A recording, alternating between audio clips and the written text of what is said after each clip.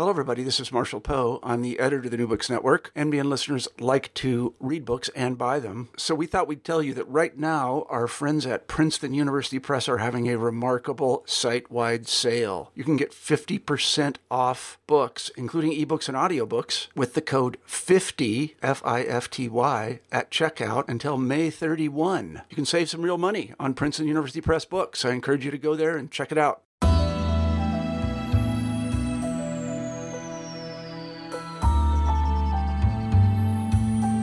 Welcome to the New Books Network. I'm Stephen Pimpare with the Public Policy Channel, and today I'm pleased to welcome Matthew Pembleton, who is the author of Containing Addiction, the Federal Bureau of Narcotics and the Origin of America's Global Drug Wars, from the University of Massachusetts Press. Matt, welcome. Good to have you with us. Thanks, Stephen. Glad to be here. So before we dive in and talk about the book, I'm wondering if you might tell our listeners a little bit about your background and yourself and how it is you came to this particular project.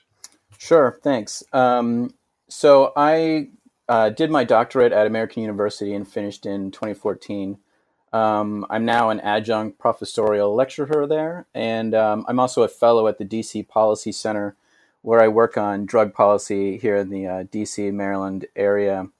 And I'm also a history consultant at the National Academies of Sciences, Sciences, Engineering, and Medicine, where I'm working on a history project about the Academy complex.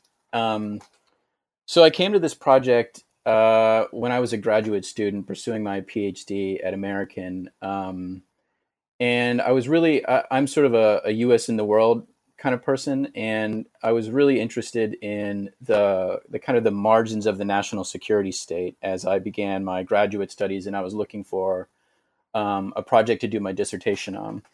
And I came across this story about some of the first agents that started trying to police drugs on foreign soil, and I was really interested in all of the various dilemmas that raised about national sovereignty and about kind of the boundaries between law enforcement and national security and intelligence, counterterrorism, all those kinds of themes.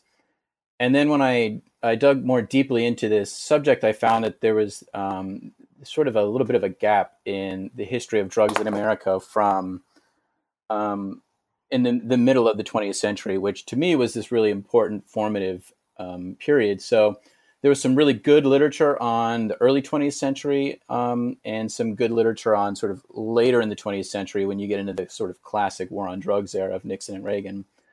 But there wasn't anything great about the period immediately preceding that. And this is also when the Federal Bureau of Narcotics is in existence, which is the nation's first drug enforcement agency.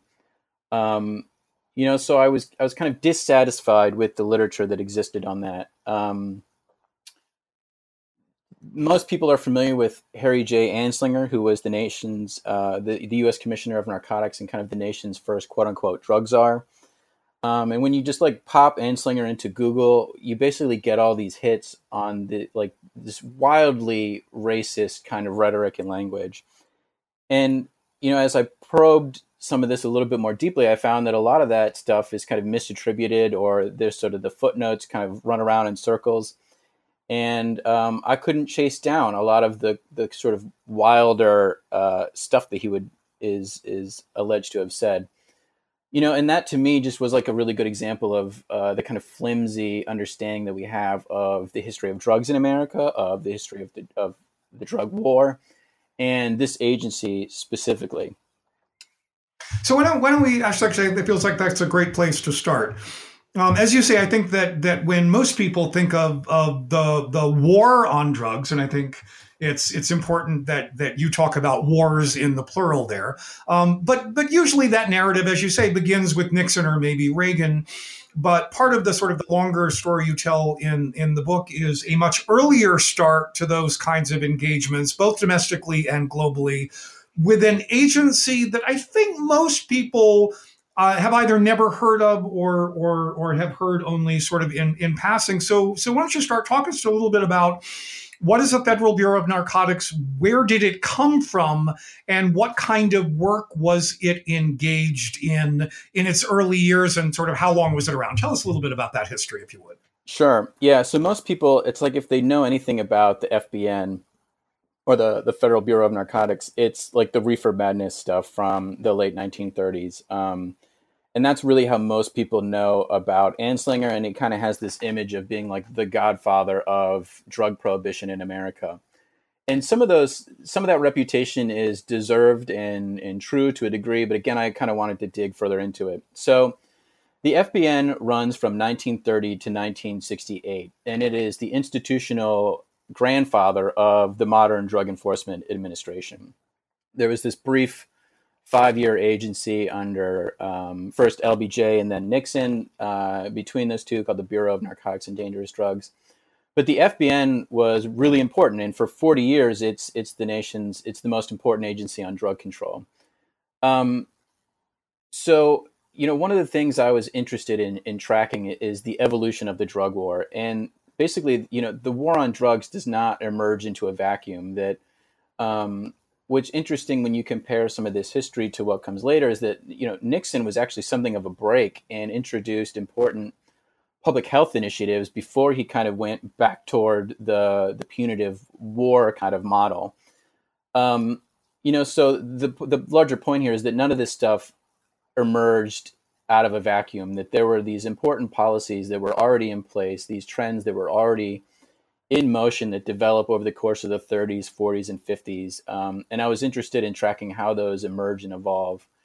So some of the sort of big highlights are that by the time we come out of World War II, the idea of what drugs are, or sort of drugs as a social menace, has completely transformed. That at the beginning of the century, drugs were kind of hovered between an important commodity and medicine. And by the time you get to the 1940s, they are firmly established as an illicit good and a black market good and subject to prohibition. So there's this combination of sort of influences where the U.S. is trying to criminalize drug use outside of a very narrow medical realm. But they realize that they can't do much about demand, that they can't deter people from using drug use except through threat of sanction. So because they figure there's not much they can do to lower demand, the only real solution is to focus on supply. But controlling supply means that you have to work globally to prevent the drugs from showing up in the first place. So there are a number of initiatives to try to control global supply that happened in the first half of the 20th century, but the United States doesn't really have the clout to do much about it. Coming out of World War II, all of that changes. And for the first time, the Bureau of Narcotics and the U.S. have the sort of the geopolitical clout to try to operate on a global scale. So the FBN begins to send agents overseas to try to interdict and prevent the drugs from leaving their place of origin. This is the policy of source control. And at the very same time, the FBN is pushing for an increasingly punitive model at home. So at almost this exact same moment in 1951, you see the very first mandatory minimum sentencing laws go into place, and the establishment of these very first foreign offices, which counterintuitively to most people's understanding of the war on drugs. It begins in the Mediterranean. The first office is in Italy, and then it goes into Lebanon, Turkey, France, all well before it sort of matriculates back to the Western Hemisphere and Latin America. And a lot of that is following poppy production, correct? Yeah. It's so in the years coming out of World War II, most of the poppy is coming out of the Middle East, and a lot of it's being grown in Turkey. But Turkey is sort of this more canny geopolitical player where they don't really like these agents showing up in the streets of Istanbul and Ankara trying to tell the Turks how to police their drug supply.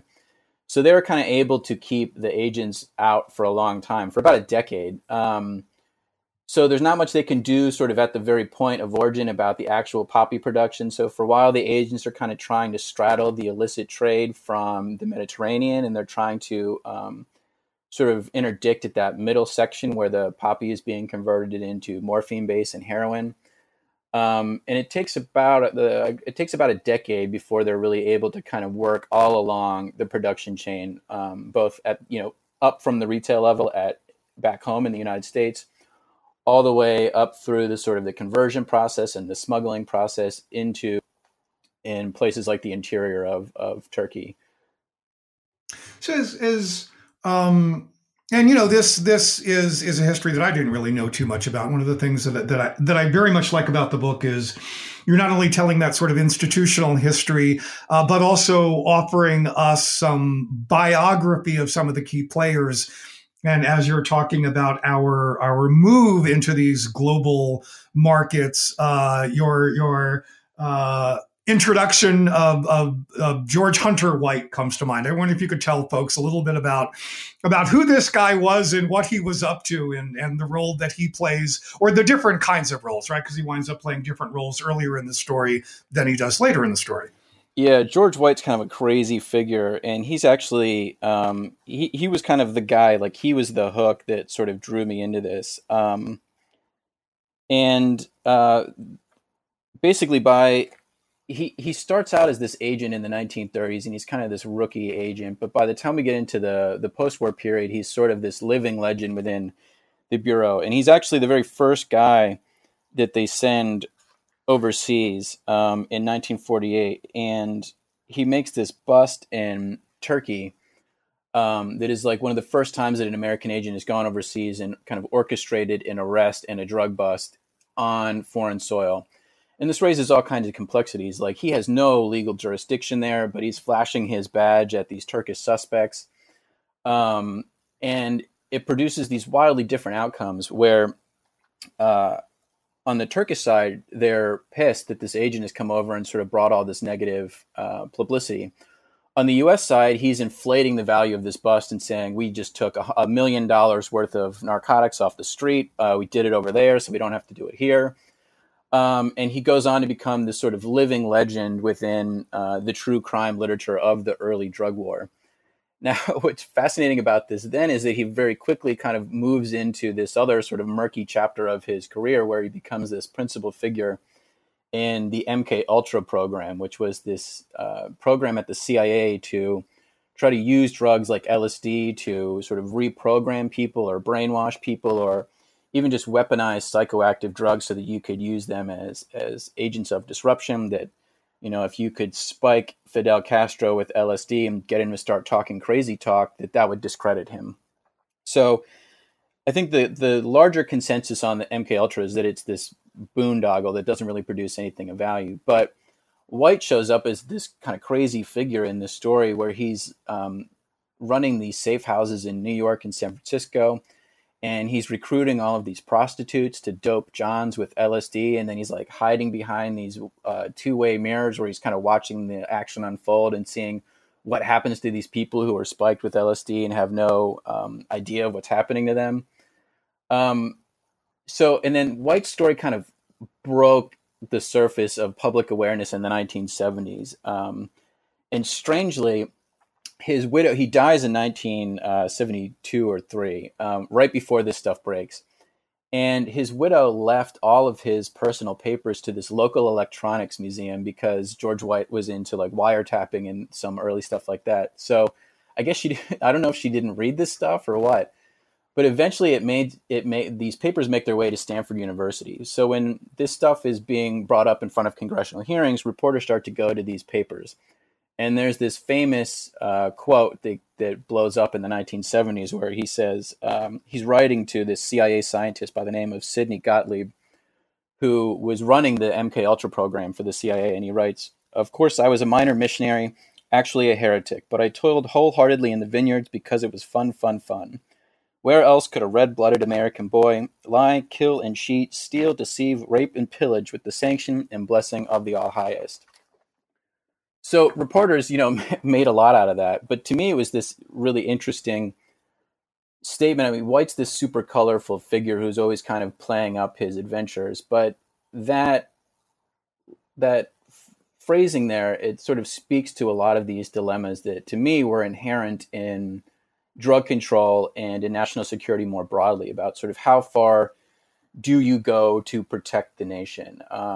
If you think about like Dick Cheney going to the dark side and taking the gloves off, it speaks directly to those kinds of dilemmas, that here's a guy who's supposed to be protecting the nation from drugs, but by night he's experimenting with drugs and kind of weaponizing drugs in the service of the national security state. So it's about those kind of trade-offs that you make in sort of the pursuit of absolute security, and sort of the way that can lead the nation. It can lead individuals and it can lead the nation astray. That absolute security is impossible. You can't really police drugs out of existence, nor can you make the country ever 100% safe.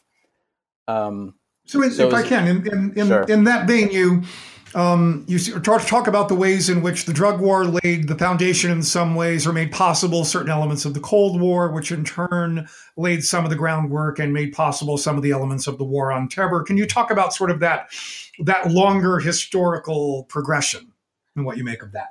Yeah. I would not say that the drug war kind of led the way before the Cold War, that they kind of have more of this mutually constitutive relationship. In the book, I describe them as brothers from other mothers, that they're kind of like step or half children. And both basically are operating under the assumption that we can protect ourselves best if we dictate events overseas. The idea that you have to fight them over there so that you don't have to fight them at home. That demand is hopeless, so you have to control supply, and you have to control it at the site of production in foreign nations.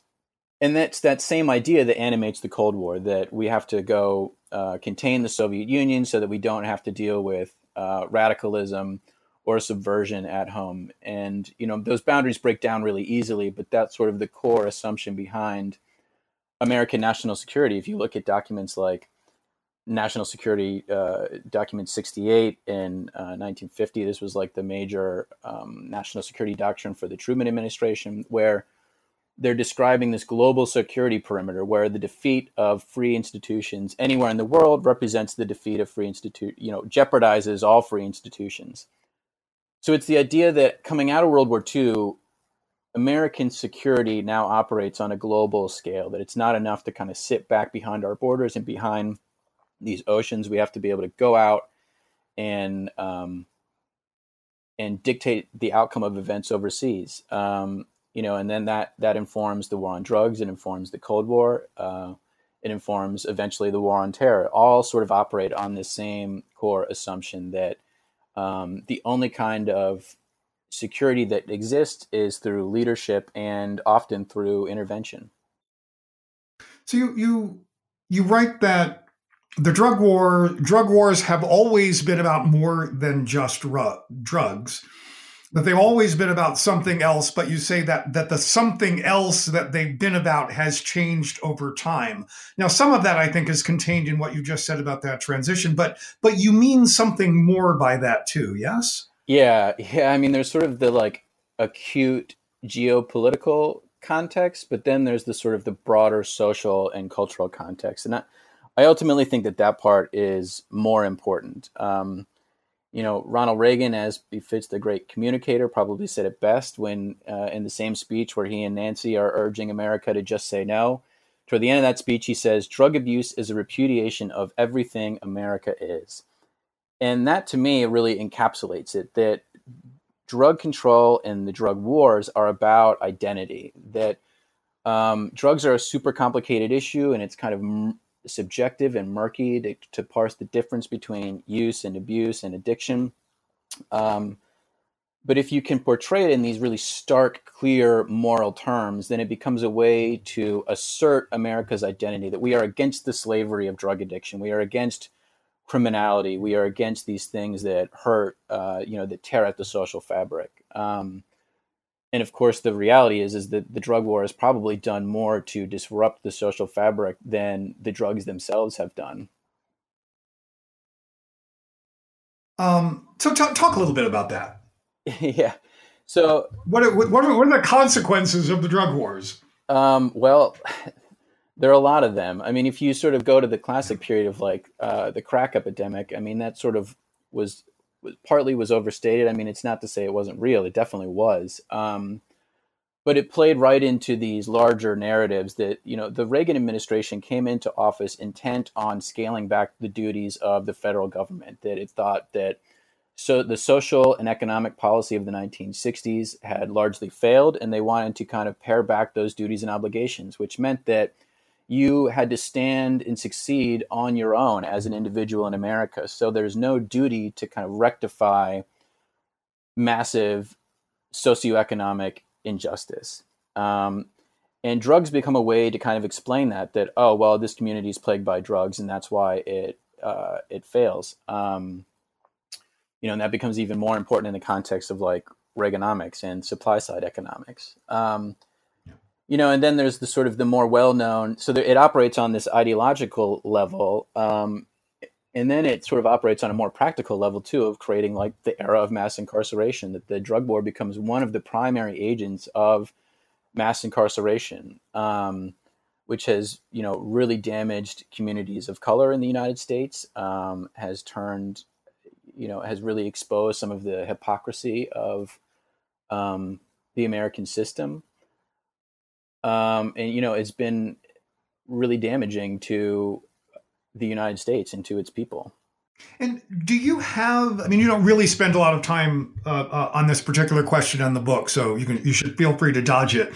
But I'm wondering if you have a read on, I think it's fair to suggest the ways in which the drug war has had disproportionate impact on low-income communities of color in particular. Do you have a read on the extent to which that is intentional? Yeah, this is one of the fundamental dilemmas here, that you've got books like The New Jim Crow, which I think are hugely important for pointing to the consequences. Michelle Alexander's book. Yeah. Yeah, and I think that she's like 100% right in pointing to the consequences of the drug war. I think she's actually, I don't think she's as apt when she's talking about the causes of the drug war, that I don't see this as being a deliberate project. And again, this kind of goes back to like the cartoon racism of Anslinger. Like, I don't think that the drug war is the product of like a couple of villains twirling their mustaches in the White House. That one, if that were true, it would be easier to correct. And two, it's like, it's more pernicious and subtle and structural than that. That if you kind of go all the way back through some of these various episodes into things like prohibition, it's about social control. It's about, drugs and addiction look more dangerous when they're being used by people further down the socioeconomic spectrum.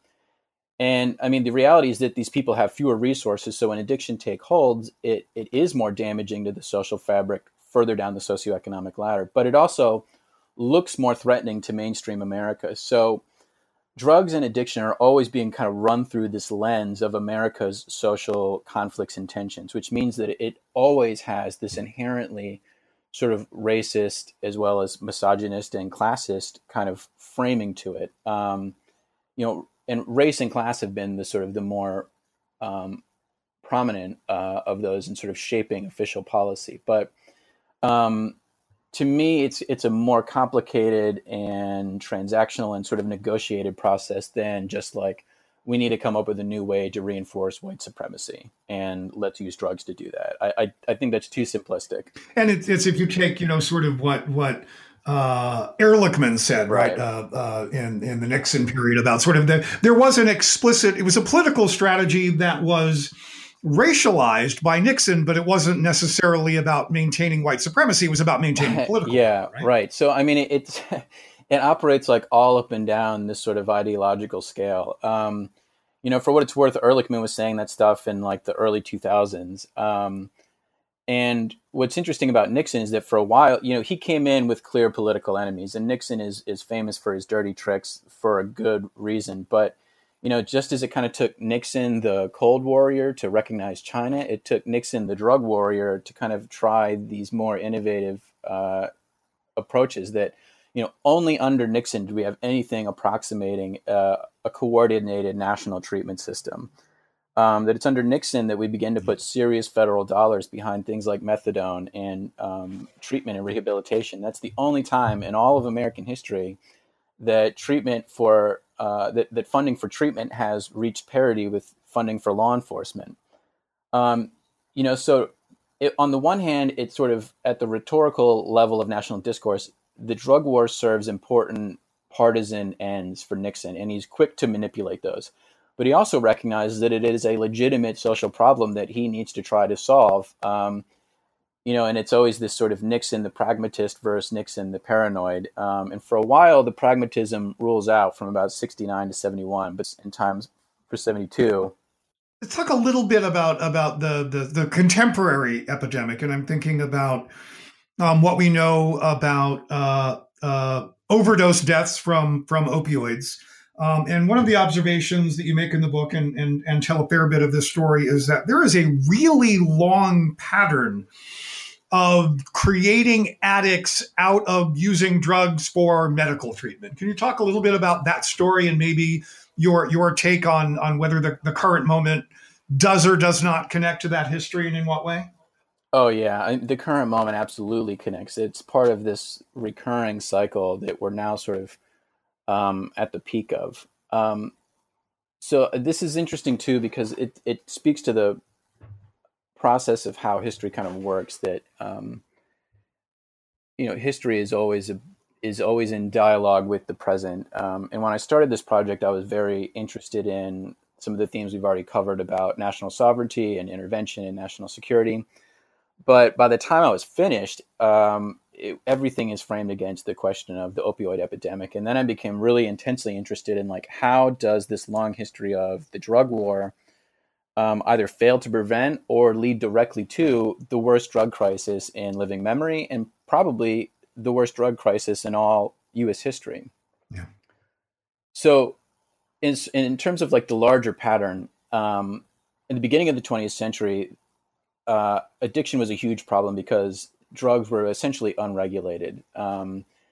So you had doctors relying heavily on morphine, partly because it was one of the most useful and only tools kind of available to them to alleviate the suffering of people suffering legitimate medical problems. But it was also in all of these patent medicines. So it was largely unregulated, and there's this big spike in narcotic addiction in the early 20th century.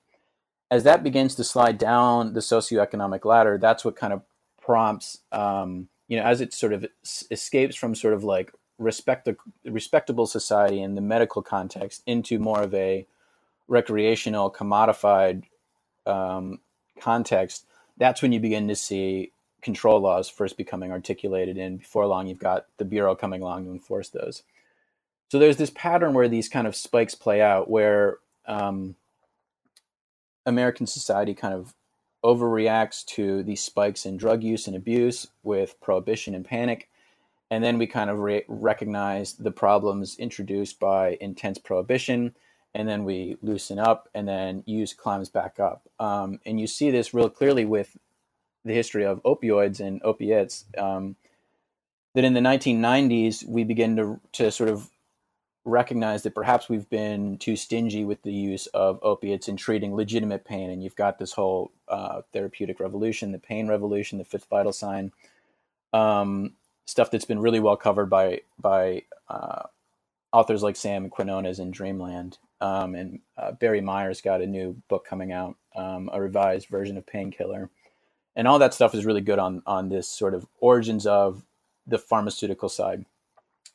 So we relax a bit on that. Opioid use goes up, and then we quickly realize that, they're more damaging, they are addictive, even if they come in the form of a pill rather than a powder. And the present crisis is basically the product of tightening up that legal supply. It's already created this huge market of new drug users, and now they've moved from the legal market into the illicit market. And that's what's driving a lot of this spike in overdose deaths now, is that traffickers have turned to cheaper, more powerful synthetics like fentanyl to kind of meet the growing demand. And that's what's really driving this spike in overdose deaths. So again, sort of stepping back in the big picture, my contention is that I think the drug war kind of led to some of this because it really reinforced these binaries about where addiction takes place, that addiction is something that happens on the street with heroin. It's not something that happens in the doctor's office with drugs like OxyContin. So the drug wars had us so fixed on looking for bad guys like, criminals or foreign villains and drug traffickers that we overlooked the danger posed by legal industry. And that was a danger that the country recognized in the first couple of decades of the 20th century, when you begin to see sort of the first elements of the drug war begin to evolve and emerge. I'm Stephen Pimpare with the Public Policy Channel of the New Books Network. We've been speaking with Matthew Pembleton, who's the author of Containing Addiction, the Federal Bureau of Narcotics and the Origin of America's Global Drug Wars, from the University of Massachusetts Press. So, Matt, tell us a little bit about what you are working on now. What's next? Yeah, thanks. So my next book project will be, it's got a tentative title of American Drug Wars. And I've actually been teaching this course at American University for a couple of years now. And it will basically be a survey from the colonial era up to the present, covering America's experience with alcohol, tobacco, a little bit of sugar, recreational and legal pharmaceuticals, so illicit and illicit drugs. And I think it'll be a useful way of, one, showing how some of these patterns, have played out over time, that there have been these recurrent drug problems and drug panics. If you go back to something like the Great Whiskey Binge of the 1820s, it doesn't look all that different from some of the more recent drug panics that we associate with actual drugs. The alcohol is kind of always in this borderland between drug and food. So it'll be a way of kind of uniting a lot of these disparate kind of stories in ways that they can all offer insights into another. I'm hoping that it'll kind of demystify the concept of drug, that drug is not this binary category. It doesn't either mean an illegal recreational drug or a medicine, that it's more of like a spectrum.